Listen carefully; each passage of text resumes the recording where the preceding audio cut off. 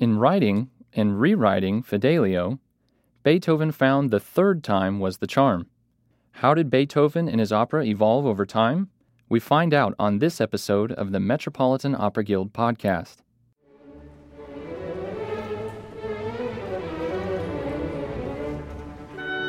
The Metropolitan Opera Guild is dedicated to enriching people's lives through an awareness and deeper appreciation of opera. Our podcast features lectures and events presented by the Guild in support of performances at the Metropolitan Opera. The Metropolitan Opera Guild podcast is funded in part by support from the Stuart J. Pierce Memorial Fund. To learn more, visit metguild.org.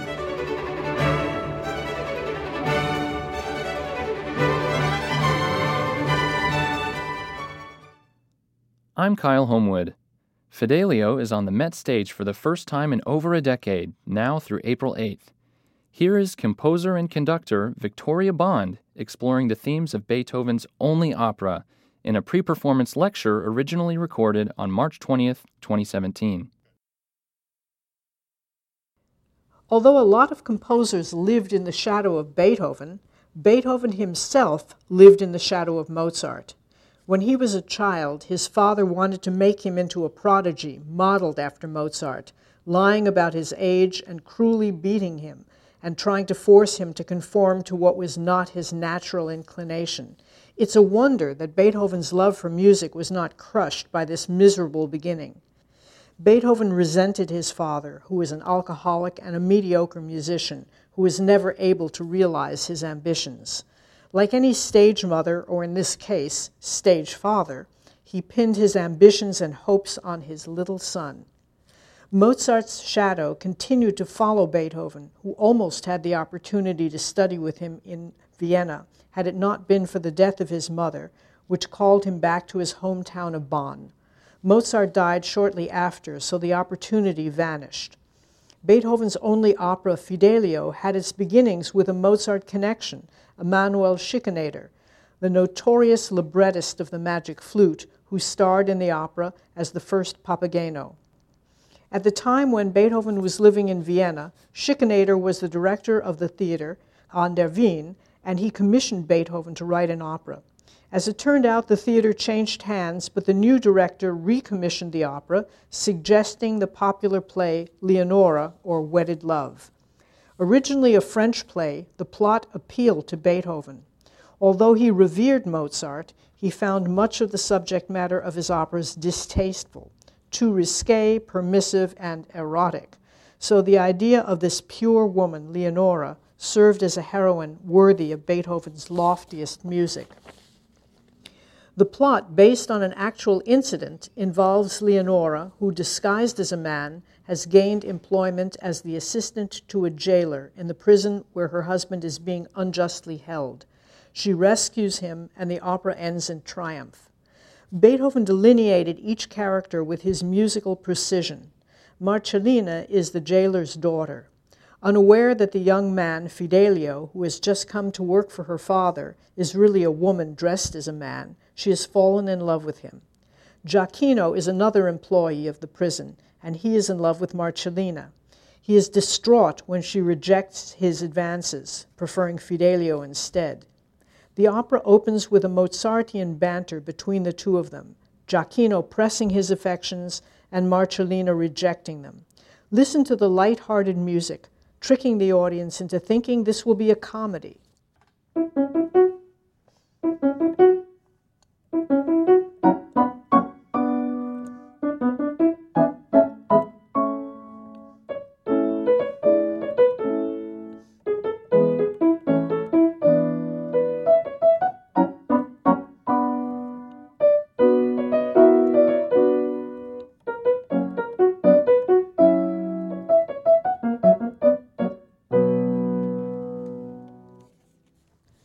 After that, Marceline sings an aria expanding on her love for Fidelio. Her music is florid and in the style of Mozart and his contemporary Cherubini, another composer Beethoven admired. We'd meet Marcellina's father, Rocco, a jolly fellow who has taken a shine to Fidelio and approves of his daughter's infatuation.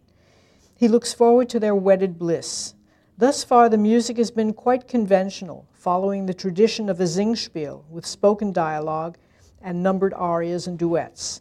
In the next number, however, Beethoven breaks free of tradition and writes a fugue for the four characters, Marcellina, Giacchino, Rocco, and Fidelio. Each sings of his own private thoughts, unheard by the others. Each takes the fugue theme, one after the other, building increasingly elaborate counterpoint. Listen to the beauty of this simple melody.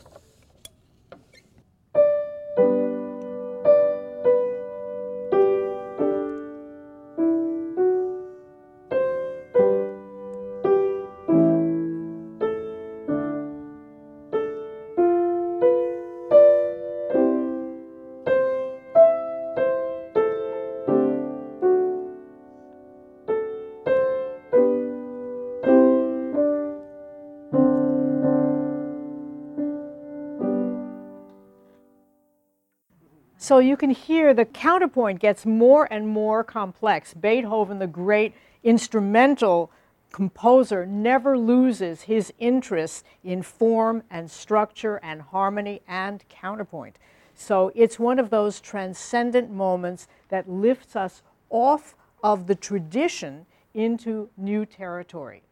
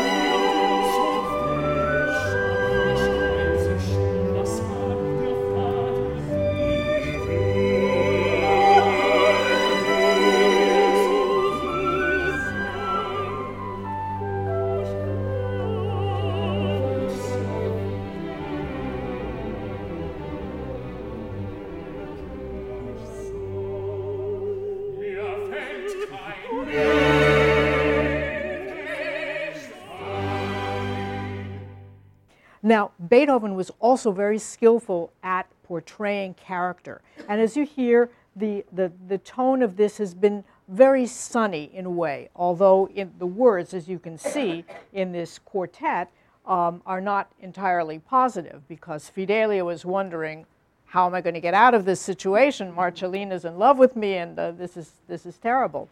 Well, we meet the most, the villain of this opera, and that is a man by the name of Pizarro. Pizarro is the embodiment of evil and cruelty. He's the governor of the state prison and a sworn enemy of Leonora's husband, Florestan. He has kept him chained in the dungeon beneath the prison without food or water, hoping to starve him. When he receives a dispatch from the Prime Minister, Don Fernando, saying that he will be visiting the prison that very day, Pizarro resolves to murder and bury Florestan before the minister arrives. His aria is full of malevolence, punctuated by slashing chords and violent motion.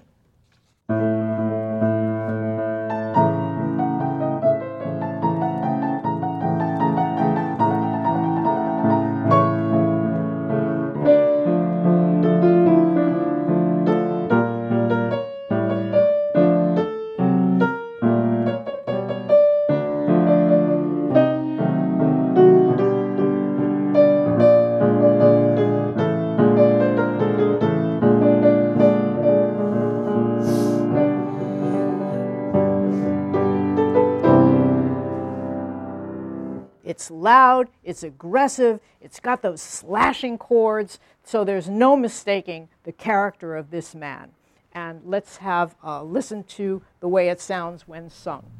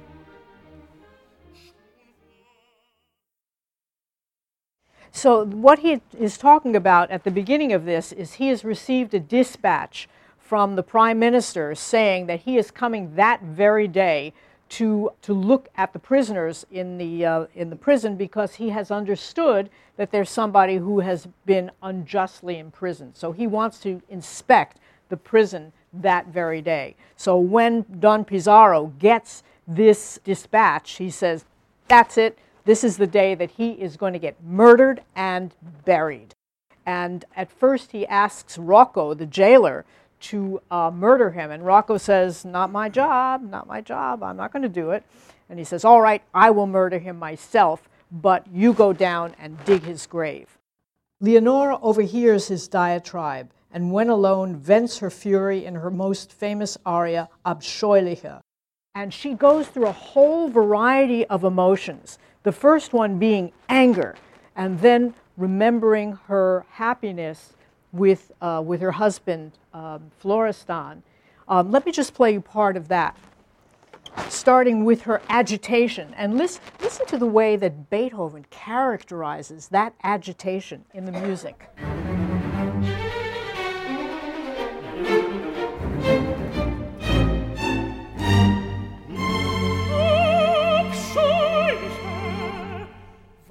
Du hin? Was hast du vor? Was hast du vor in wilden Grimme?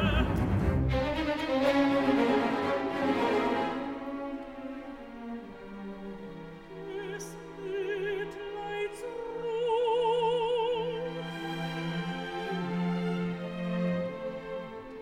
Die Menschheit steht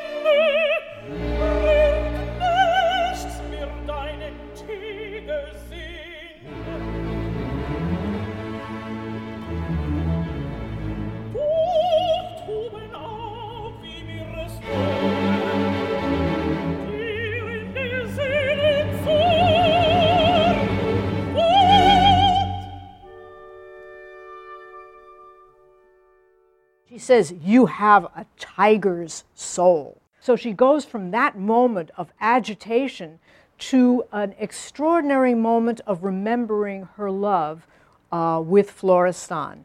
And in this, she uses 3 horns to be the, as it were, her accompaniment. And this is what it sounds like on the piano.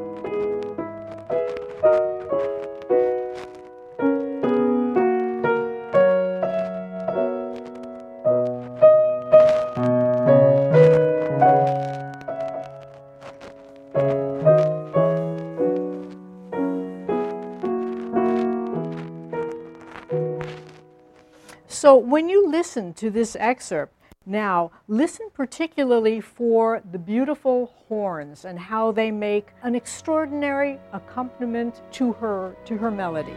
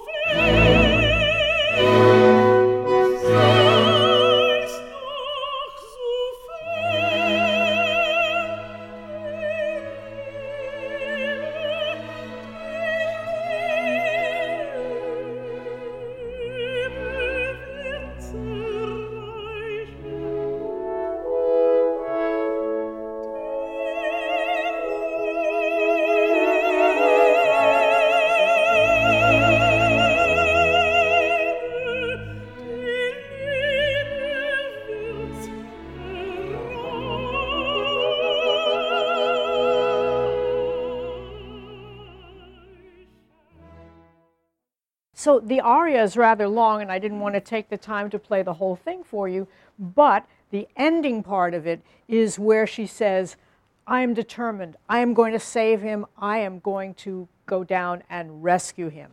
And here Beethoven uses the horn again as the principal instrument.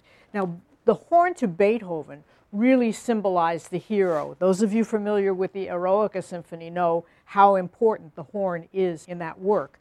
Well, in this, there are really two heroes. There is Florestan, who is the hero who is imprisoned in the dungeon, who we haven't met yet, and there's Leonora, who is actually really the hero or heroine of this opera. So let's cut right to the heroic portion of it, where she says, I am going to win this, I'm going to rescue him.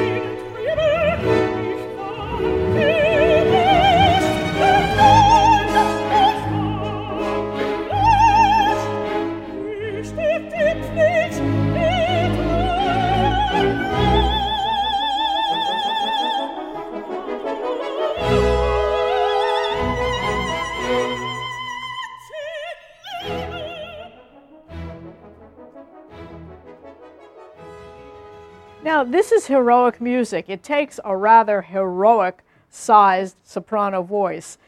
Well, the first soprano who sang, and I'm going to go in a bit into the tumultuous history of Fidelio performances, but the first soprano who sang this role was under 20 years old, and she had been kind of a soubrette in the theater that Schikaneder ran. And she was definitely underprepared for this role. And as a matter of fact, I mean, you hear there are three horns. Well, it takes a lot of power to sing above three horns, which, of course, Mattila has, and the soprano you're going to hear tonight certainly will have. But you can imagine a very young, slight teenager, basically. She wasn't even 20, singing this role. All right, back to the story. So what happens is that Leonore convinces Rocco the jailer, it's such a beautiful day today, can't we let the prisoners out just for a breath of fresh air in the courtyard? And he's kind of worried, but Leonora convinces him, and she also wants to see if she can find her husband among the prisoners. So the cell doors are opened up, and the prisoners, they stumble into the light. They have been kept in darkness for I don't know how long, and they stumble into the light, and Beethoven has written this ecstatically beautiful choral number where they at first are they can't believe what they see. And it's a very touching moment, and of course it's one that applies to any age and any time, and certainly applies to contemporary life as well. So there are many, many elements in this opera that are really timeless, and this is certainly one of them. This is the chorus towards the end of Act 1.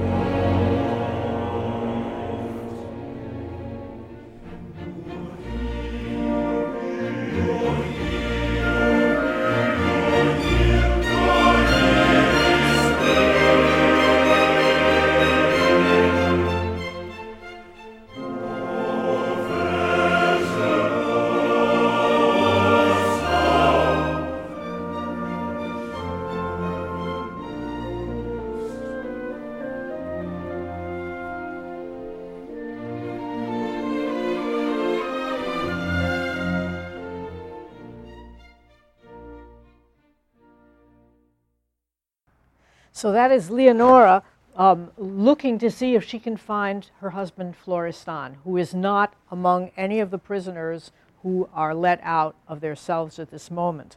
Well, Pizarro finds out that the prisoners have been given this one little moment of freedom, and he is furious. So they all have to go back into their cells again, and the act ends with them returning to their cells and Rocco and Leonora, or Fidelio, going down into the dungeon because Pizarro says, I want you to dig the prisoner's grave now. I will come down and I will murder him, but I want his grave to be ready. So Leonora is at once, she's of such mixed emotions because on the one hand she will have a chance to see her husband, but can you imagine the emotion that she feels knowing that she's going to dig his grave? So at the beginning of Act 2, we are in the dungeon. And the music that Beethoven has used to characterize this dark, gloomy, frightening place is so remarkable. Let me play some of it for you on the piano.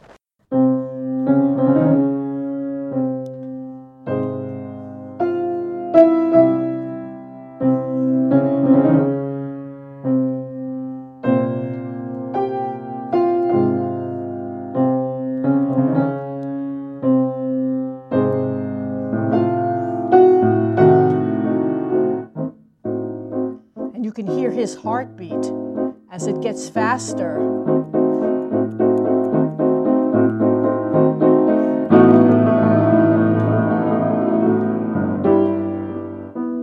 And his cry.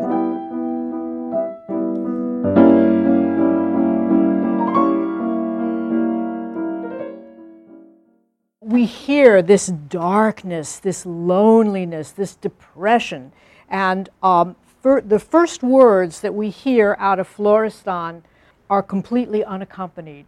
He says, God, how dark it is here.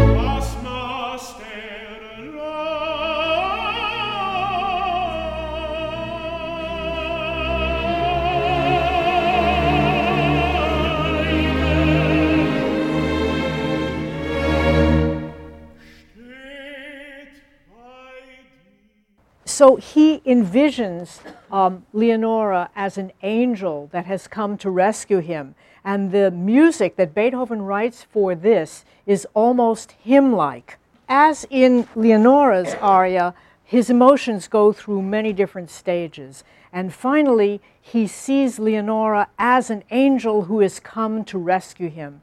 And the music becomes very heroic here as well.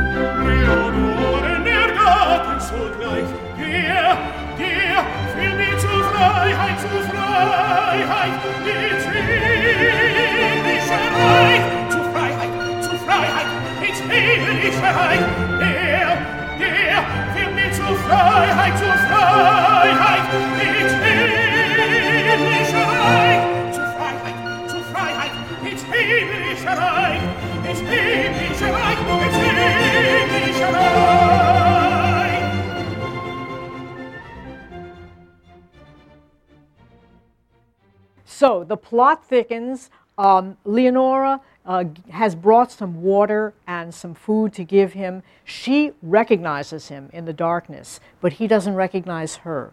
But he thanks her. He's very grateful for this small act of kindness. And after that, Leonora and Rocco are digging the grave, and Pizarro comes down. And he's gloating. He says, I want him to know who is going to murder him. This is going to be my sweet revenge. So what happens is that when the Prime Minister, Don Fernando, is going to come, his signal is a trumpet call. So as Pizarro is getting ready to stab Florestan, Leonora steps between them and says, first kill his wife. So everybody is stunned. Of course, Florestan is stunned because Leonora has come to rescue him. Pizarro is stunned because here's this woman. And poor Rocco is still trying to get over the fact that he's a she. So then Pizarro is about to kill them both, and we hear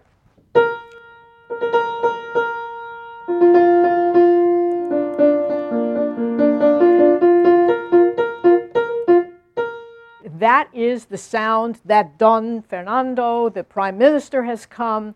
Leonora and Florestan realize that they are saved, and Pizarro realizes that he is doomed, and Rocco, as I say, is still trying to sort out who's who. So here's that scene.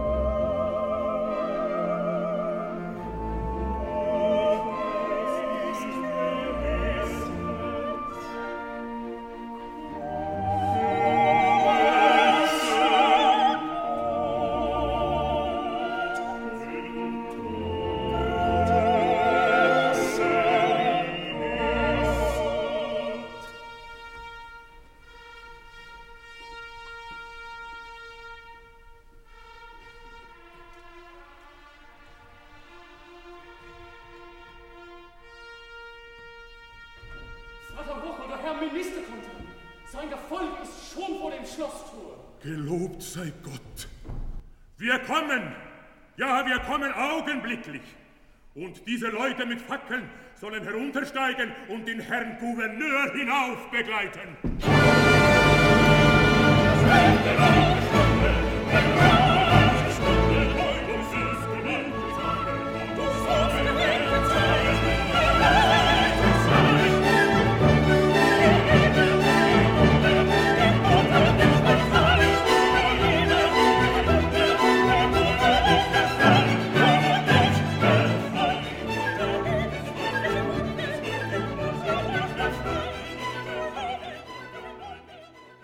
So, the opera has a happy ending, I'm glad to say, not very atypical for operas. But Leonora and Florestan are reunited. Marcellina finally makes the peace with the fact that that Fidelio is really a she. And so Giacchino and Marcellina get back together and everybody ends happily. However, this was not the trajectory of the opera itself. Beethoven had a lot of difficulties with this opera. First of all, he rewrote sections many, many times. There are actually 4 overtures. The first overture was for a failed Prague production. The second overture, which was actually the first overture that he wrote, and then there's the third overture, which was actually the second overture that he wrote. So if you're totally confused, the overture that is done is called the Fidelio overture. And why is this so? The Leonore No. 3, which is the most popular one that is frequently done at symphonies and is sometimes actually incorporated into the performance, it will not be tonight, basically recapitulates the whole story. It is a concert piece in and of itself of about 20 minutes. And so, first of all, it overshadows the action. That trumpet call is in there. So you basically know what's going to happen before it actually happens. And it's much too serious and too heavy to set up the kind of light comedy that Beethoven wanted to establish in the beginning. Beethoven, being a master of contrast, he wants to set you up to be happy and jolly and, oh, everything is fine before he smacks you down with what is really going on in this dark, dark dungeon. Well, the first performance took place in Vienna.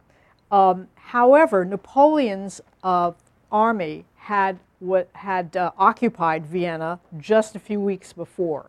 And anybody in Vienna who could leave did so, with the exception of Beethoven's friends and supporters and patrons who stayed to hear the premiere of this opera.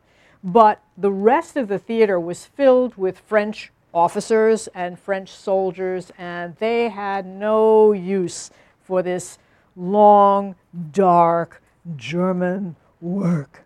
They were used to entertainment, something light, something that had a lot of ballet. As you can see, there's no ballet in Fidelio.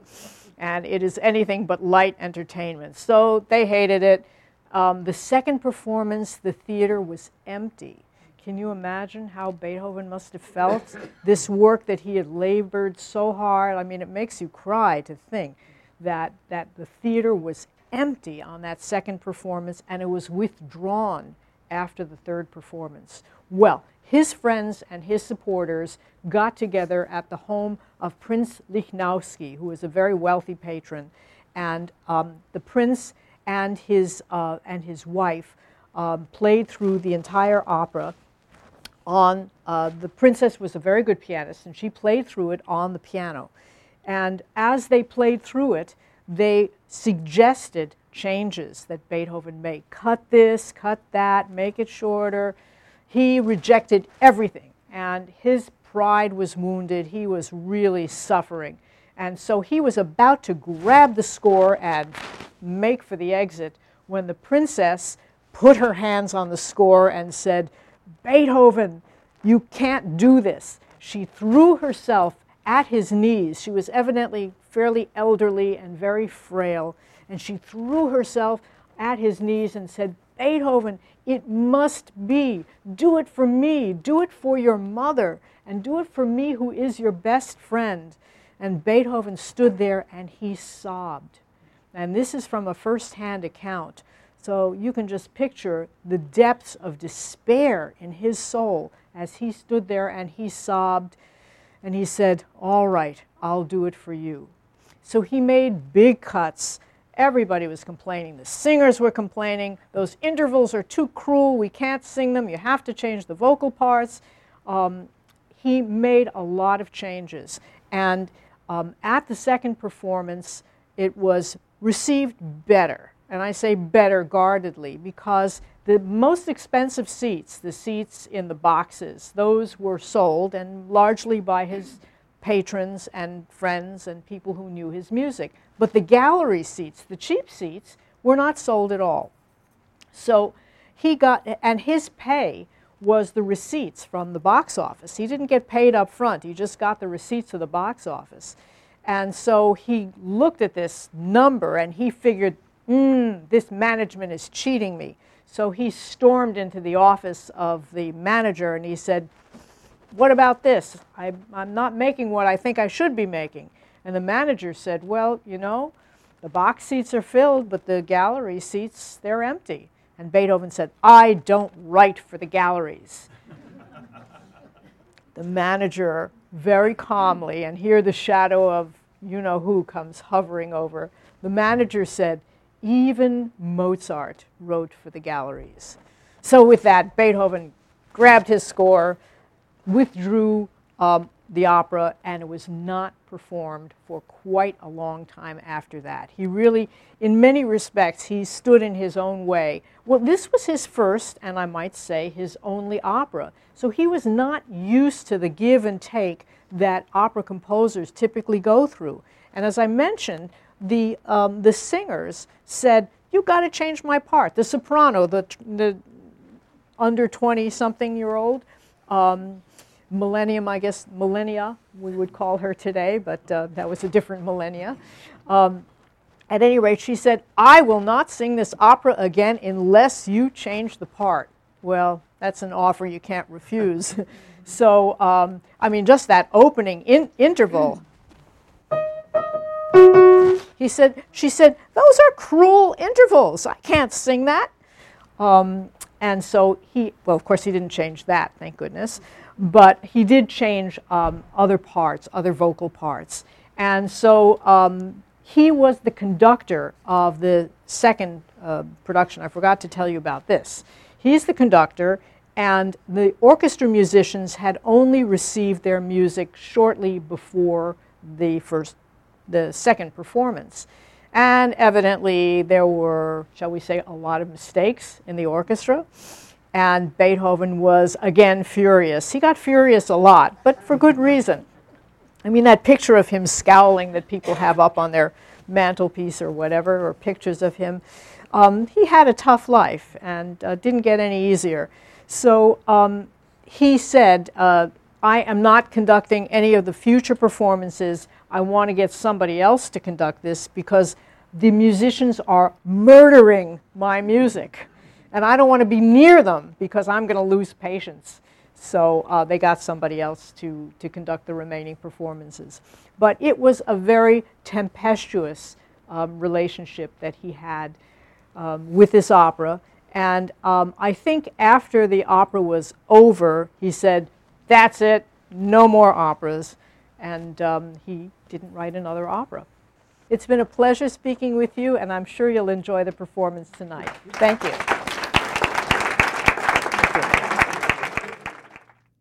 That was Victoria Bond talking about Fidelio. It's on stage at the Met through April 8th, starring Adrian Piacionka and Klaus Florian Vogt. If you are interested in attending live lectures, interviews, or other events that coincide with the Met season, visit metguild.org to see our lineup of public programs. I'm Kyle Homewood. Thank you for listening.